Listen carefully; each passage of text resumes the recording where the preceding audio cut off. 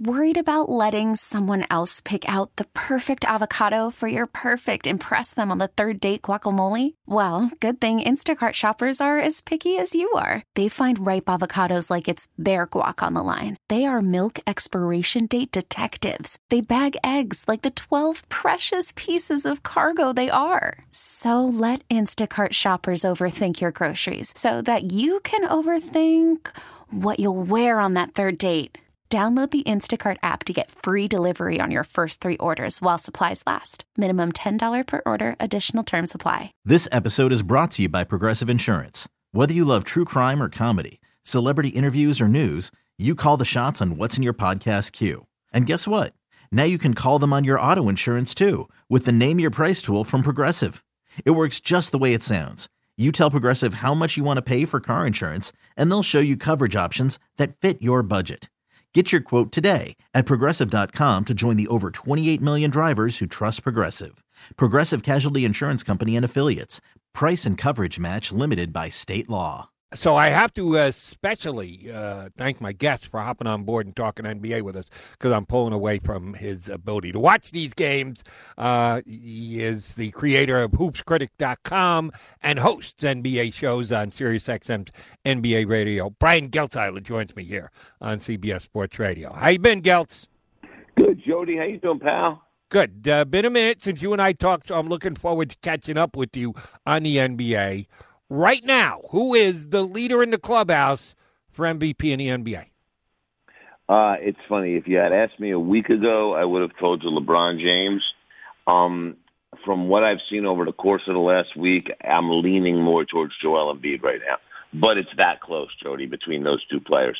They have both had just wonderful seasons from the jump. LeBron, the 4-game losing streak kind of had me turn my nose up a little bit with LeBron, and I understand it's without Schroeder and Davis, but part of being an MVP is carrying it as long as you can carry it. And it's really amazing what he's doing when you think about the short turnaround. Look what the short turnaround has done to Miami. And granted, Miami's had some COVID protocol issues that have hurt them, but it's been tough for them to bounce back off that short off season. The Lakers have done a good job of it, and LeBron is the chief reason why. But right now, I'd have to lean towards Joel Embiid. They're the number 1 team in the Eastern Conference, the Sixers, and really he is everything that they do revolves around him, and he has been fantastic on both ends of the floor, having the best year of his career.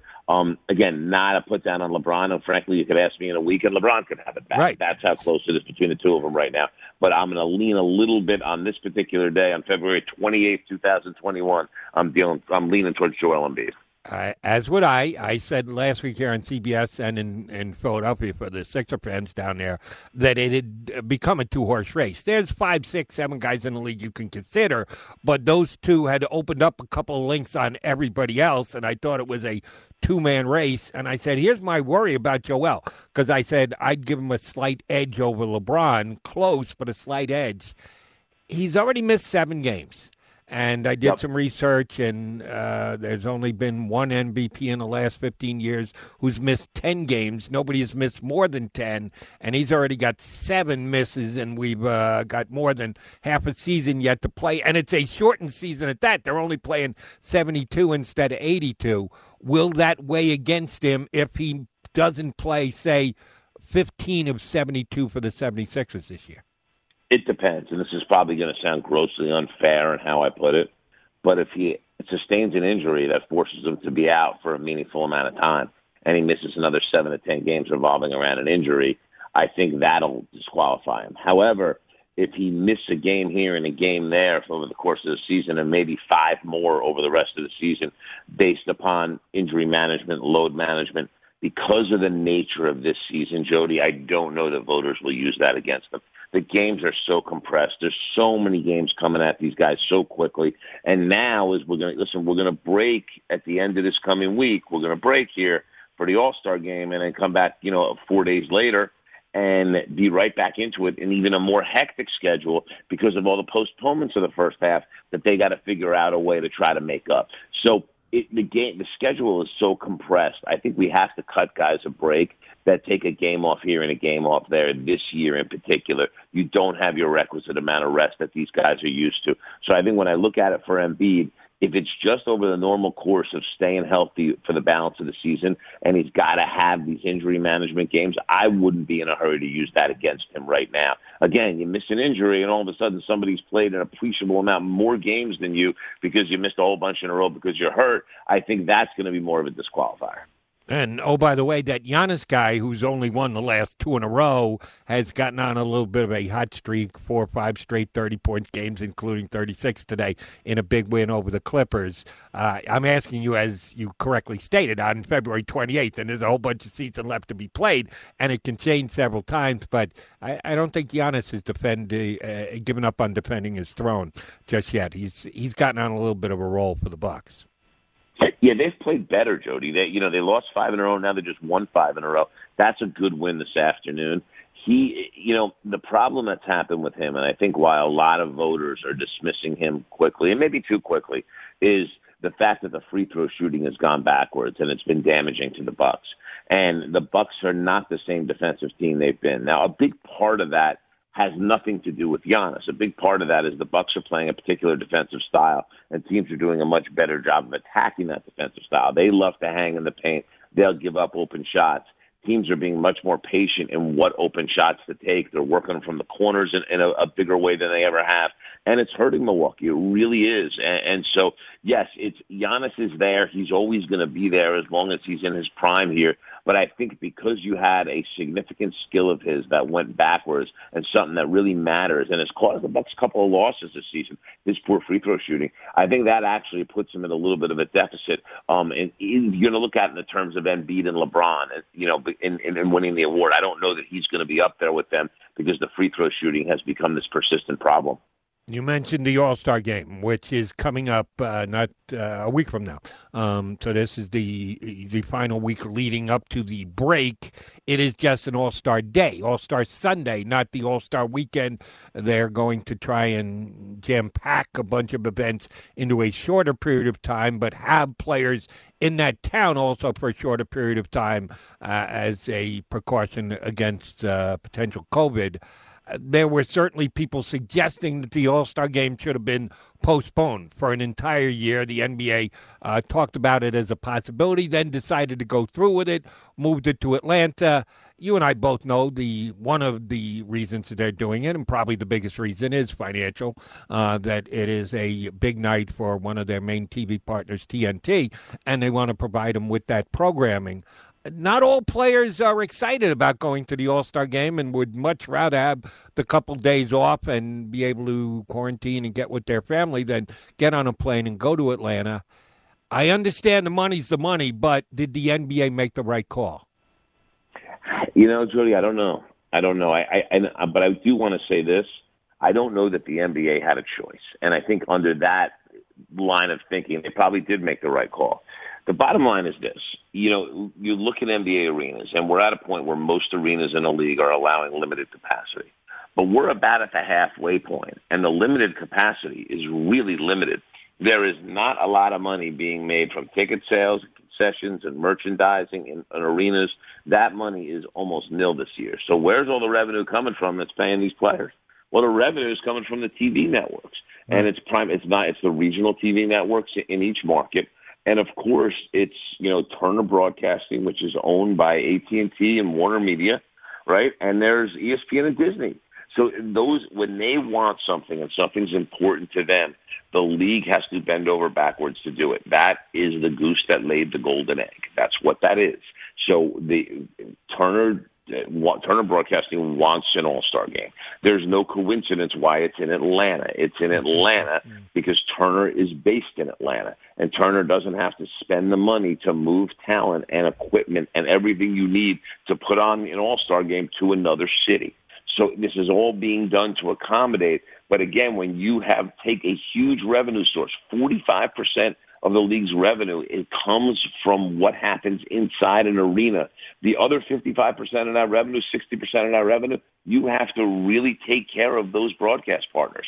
This is something that they want. And the Players Association, in the end, as much as we have players that are unhappy about it, their union agreed. And their union agreed because no one wants less money. That's the bottom line. And they're still getting paid their full salaries.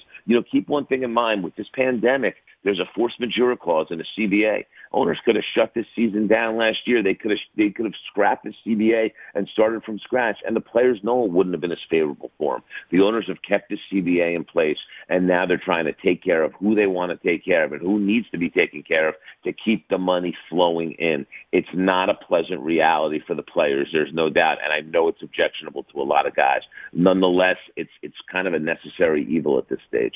Brian Geltzeiler, hoopscritic.com, SiriusXM NBA Radio, our guest here on CBS Sports Radio. I mentioned this, I think it was last night here. I think I might have even mentioned it on Philly the other night on my show down there.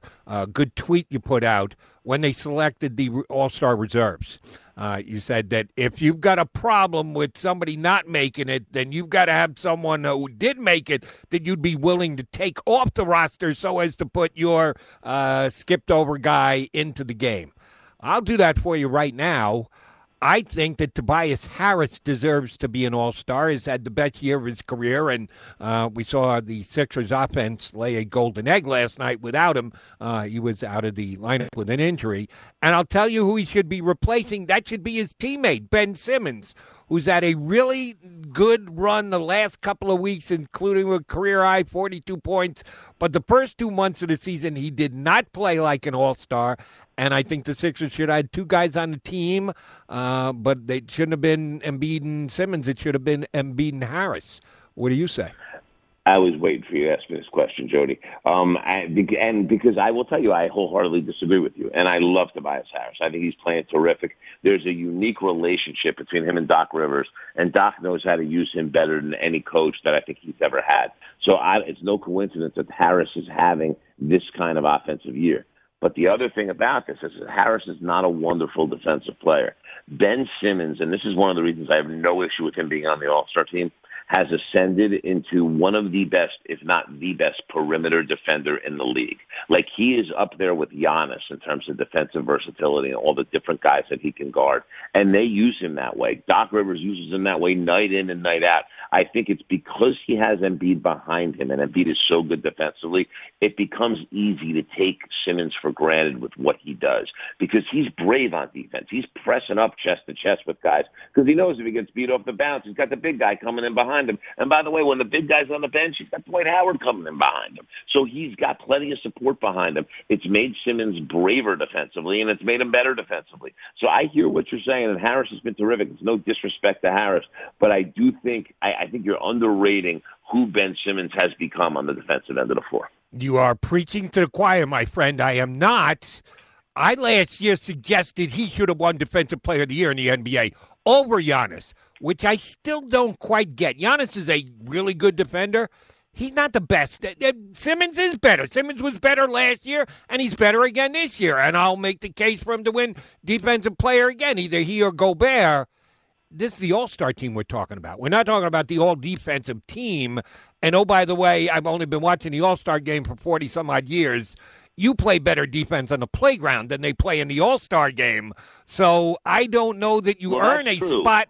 Well, I'm giving you the benefit of the doubt here, buddy. You don't make the All-Star team on your defensive prowess. If that were the case, Rudy Gobert should be a lock to be on the All-Star team every single year, and he's not. That's not how I formulate my All-Star squad. It's an offensive showcase, and the better offensive player should be there, and the better offensive player is Tobias Harris. I'll say this, Jody.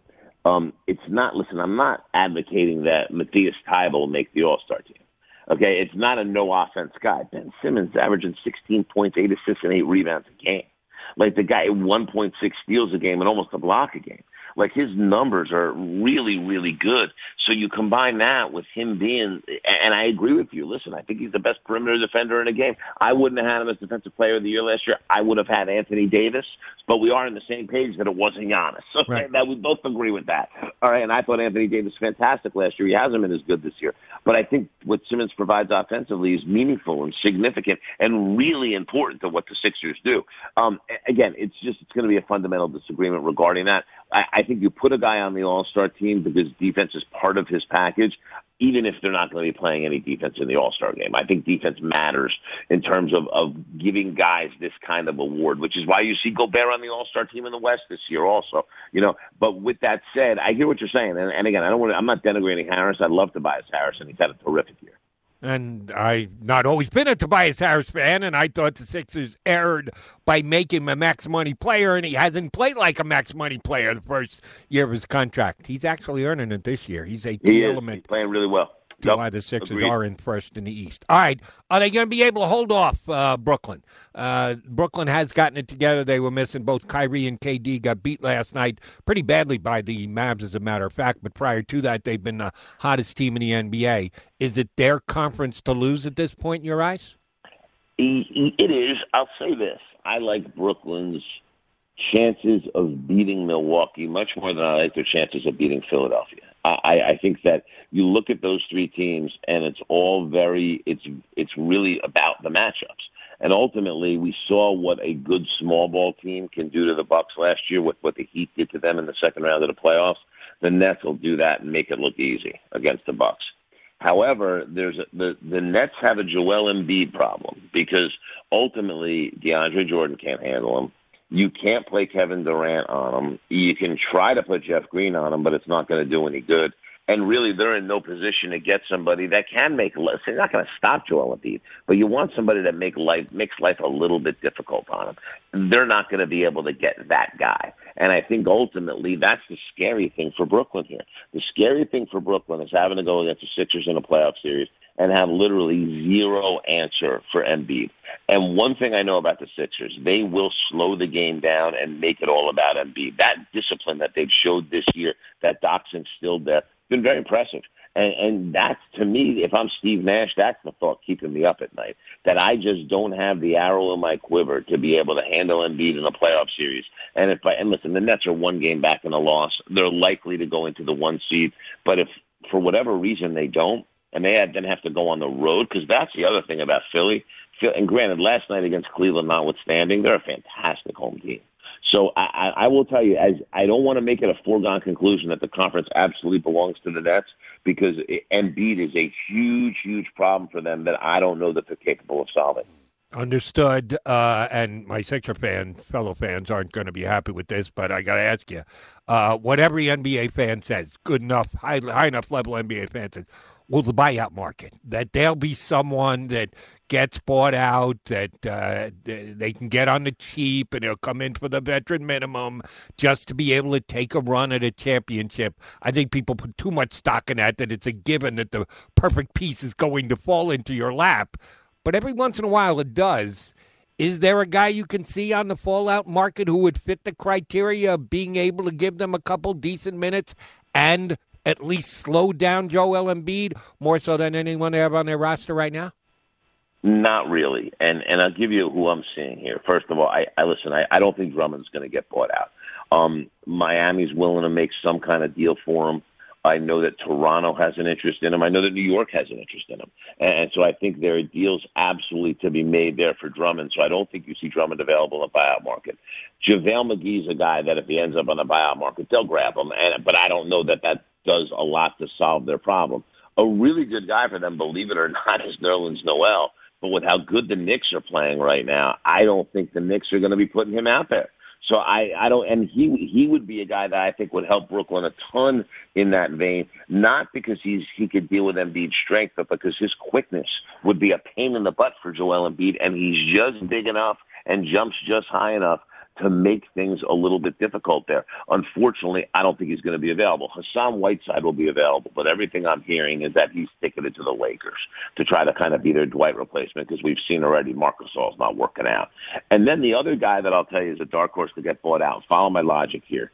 If the Celtics decide to do something at the deadline, and I don't know that they will, but if the Celtics decide to do something at the deadline and use that big trade exception they got for Gordon Hayward, I could see the Celtics getting a big guy there, maybe a Steven Adams, somebody along those lines to be able to come there. If they do that, I think they could buy Tristan Thompson out. That's not working out. They brought him there to take minutes from Theis, and because they didn't think that Robert Williams was ready. And quite frankly, when you watch the Celtics play, both Theis and Robert Williams are better than Tristan Thompson, and that's a problem. So if they decide that they're going to go get a big, Tristan Thompson, he's the one that's extraneous. He's the one that they get rid of. And if that happened, that's actually a guy I think could help Brooklyn maybe more than anybody. If you can get him in there somehow, some way, that's a guy that doesn't have necessarily have the quickness, but he's got the strength to deal with Embiid. And because he is one of the better offensive rebounders in the league, you got to worry about him on the other end, which makes Embiid less of a help weapon. So to me, but again, that's probably a long shot. In the end, that was a long way of saying the answer is probably not going to lie out there for Brooklyn at the buyout market. But thank you for giving us such an in-depth non-answer. I enjoyed every bit of it. All right, last thing for you, Geltz, because we've been discussing it for 2 days now, and I got to get your take on it. The Kyrie Irving suggestion, which turned into a sign-in sheet of over 1 million signatures to lend support to the suggestion that the NBA change its logo, that it has been a likeness of Jerry West for 50 years and uber successful and one of the all-time NBA greats, that they would think about using a likeness of Kobe Bryant instead. I get it. I like it. I think Kyrie is a little out there, and I take everything he says with a grain of salt. But as they say, a blind squirrel finds a nut in the woods every once in a while, and I think it's a really good idea. There are some angles to the narrative that need to be discussed. But what are your general thoughts of using a Kobe silhouette as the new NBA logo? I think it's a great idea. I think it's a wonderful way to honor a man that meant a ton to the sport, and we lost way early. And I think it's one of those things where, Kobe's someone we want to be reminded of in the league. And would we be doing this if Kobe was still here? We wouldn't, but he's not still here. So I think that matters. I think the fact that Jerry West is behind it is also very important. That Jerry West has said, listen, do this. This would be great. Jerry West and Kobe had a great relationship. And I think it's, sometimes passing the torch and passing the mantle is what's right, and it's what works. And I think the other thing is this. I mean, listen, Jody, the NBA is a league with a large majority African-American players. And not that I think people look at the NBA logo and see color, but I do think when you hear Kyrie Irving put this forward, I think there's a comfort level out there regarding this that a lot of people would have, and I think it matters. I think it's important. I really do. So I'd like to see them do this. Here's what I will say about it. I don't know that we're going to see it anytime immediately or anytime soon, just because it's going to be a very costly endeavor for the league. They're going to have to rebrand and essentially put a new logo out there and start from scratch. Right now, as I said earlier, 40% of their revenue in the arenas isn't coming in. So they got to worry about a lot of other things. One of the reasons you're seeing all these crazy alternate jerseys every single game is because this is a way to try to increase merchandising dollars by throwing a lot of different jerseys out in the market that people can go buy. So the league's looking at to whatever they can do to try to generate as much revenue as possible. This is something that's going to fall in the liability category. So we may have to wait a couple of years till this pandemic's more in the rearview mirror till the league decides that they're going to make that kind of investment. And it wouldn't shock me. Listen, I think expansion's on the horizon because I think expansion's going to kind of finance a lot of these losses that we've seen in the last 2 years with the pandemic. And I think the time that you may see the logo change will be when they decide to add 2 more teams to this league, which to me likely are going to end up being in Seattle and Vegas. All right. That's interesting, something we got to keep our eye on. But just from an economic standpoint, and I'm no dollars and cents genius, wouldn't they be able to sell more logoed stuff going forward? I know you got to replace it, and it's a cost to replace it, to take out all the things you already have and put in a brand new logo. But you could also sell a whole bunch of merchandise with the new logo involved, and you might do better selling that than the old logo. Wouldn't it just be an expense up front that they could probably make back in pretty good order?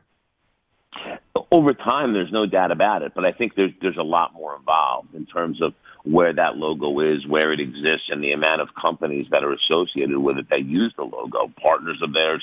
So I think there's a lot of consequences that I don't know that we necessarily see on the surface from doing something like this. And I think with the right time and the right planning, I think it's something that ends up absolutely being a profitable endeavor.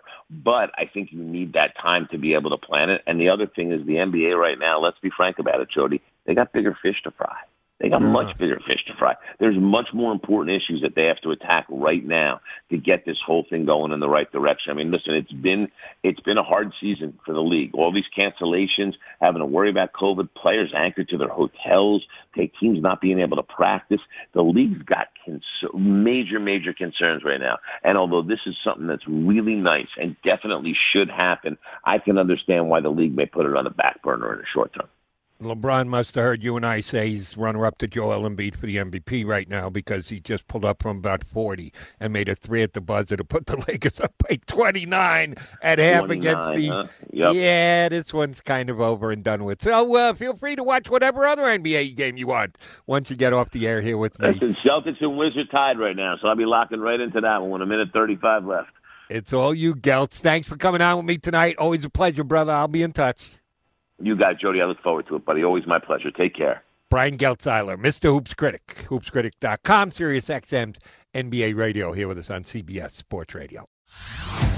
Hey everyone, Boomer Esiason here. The NFL Draft is behind us and your favorite team is now gearing up for week number 1. The free Odyssey app puts you right in the middle of the pro football conversation with the biggest sports radio stations from across the country. The local voices who know your team the best, giving you their unfiltered takes on the current state of your squad. It's always football season right here on the free Odyssey app.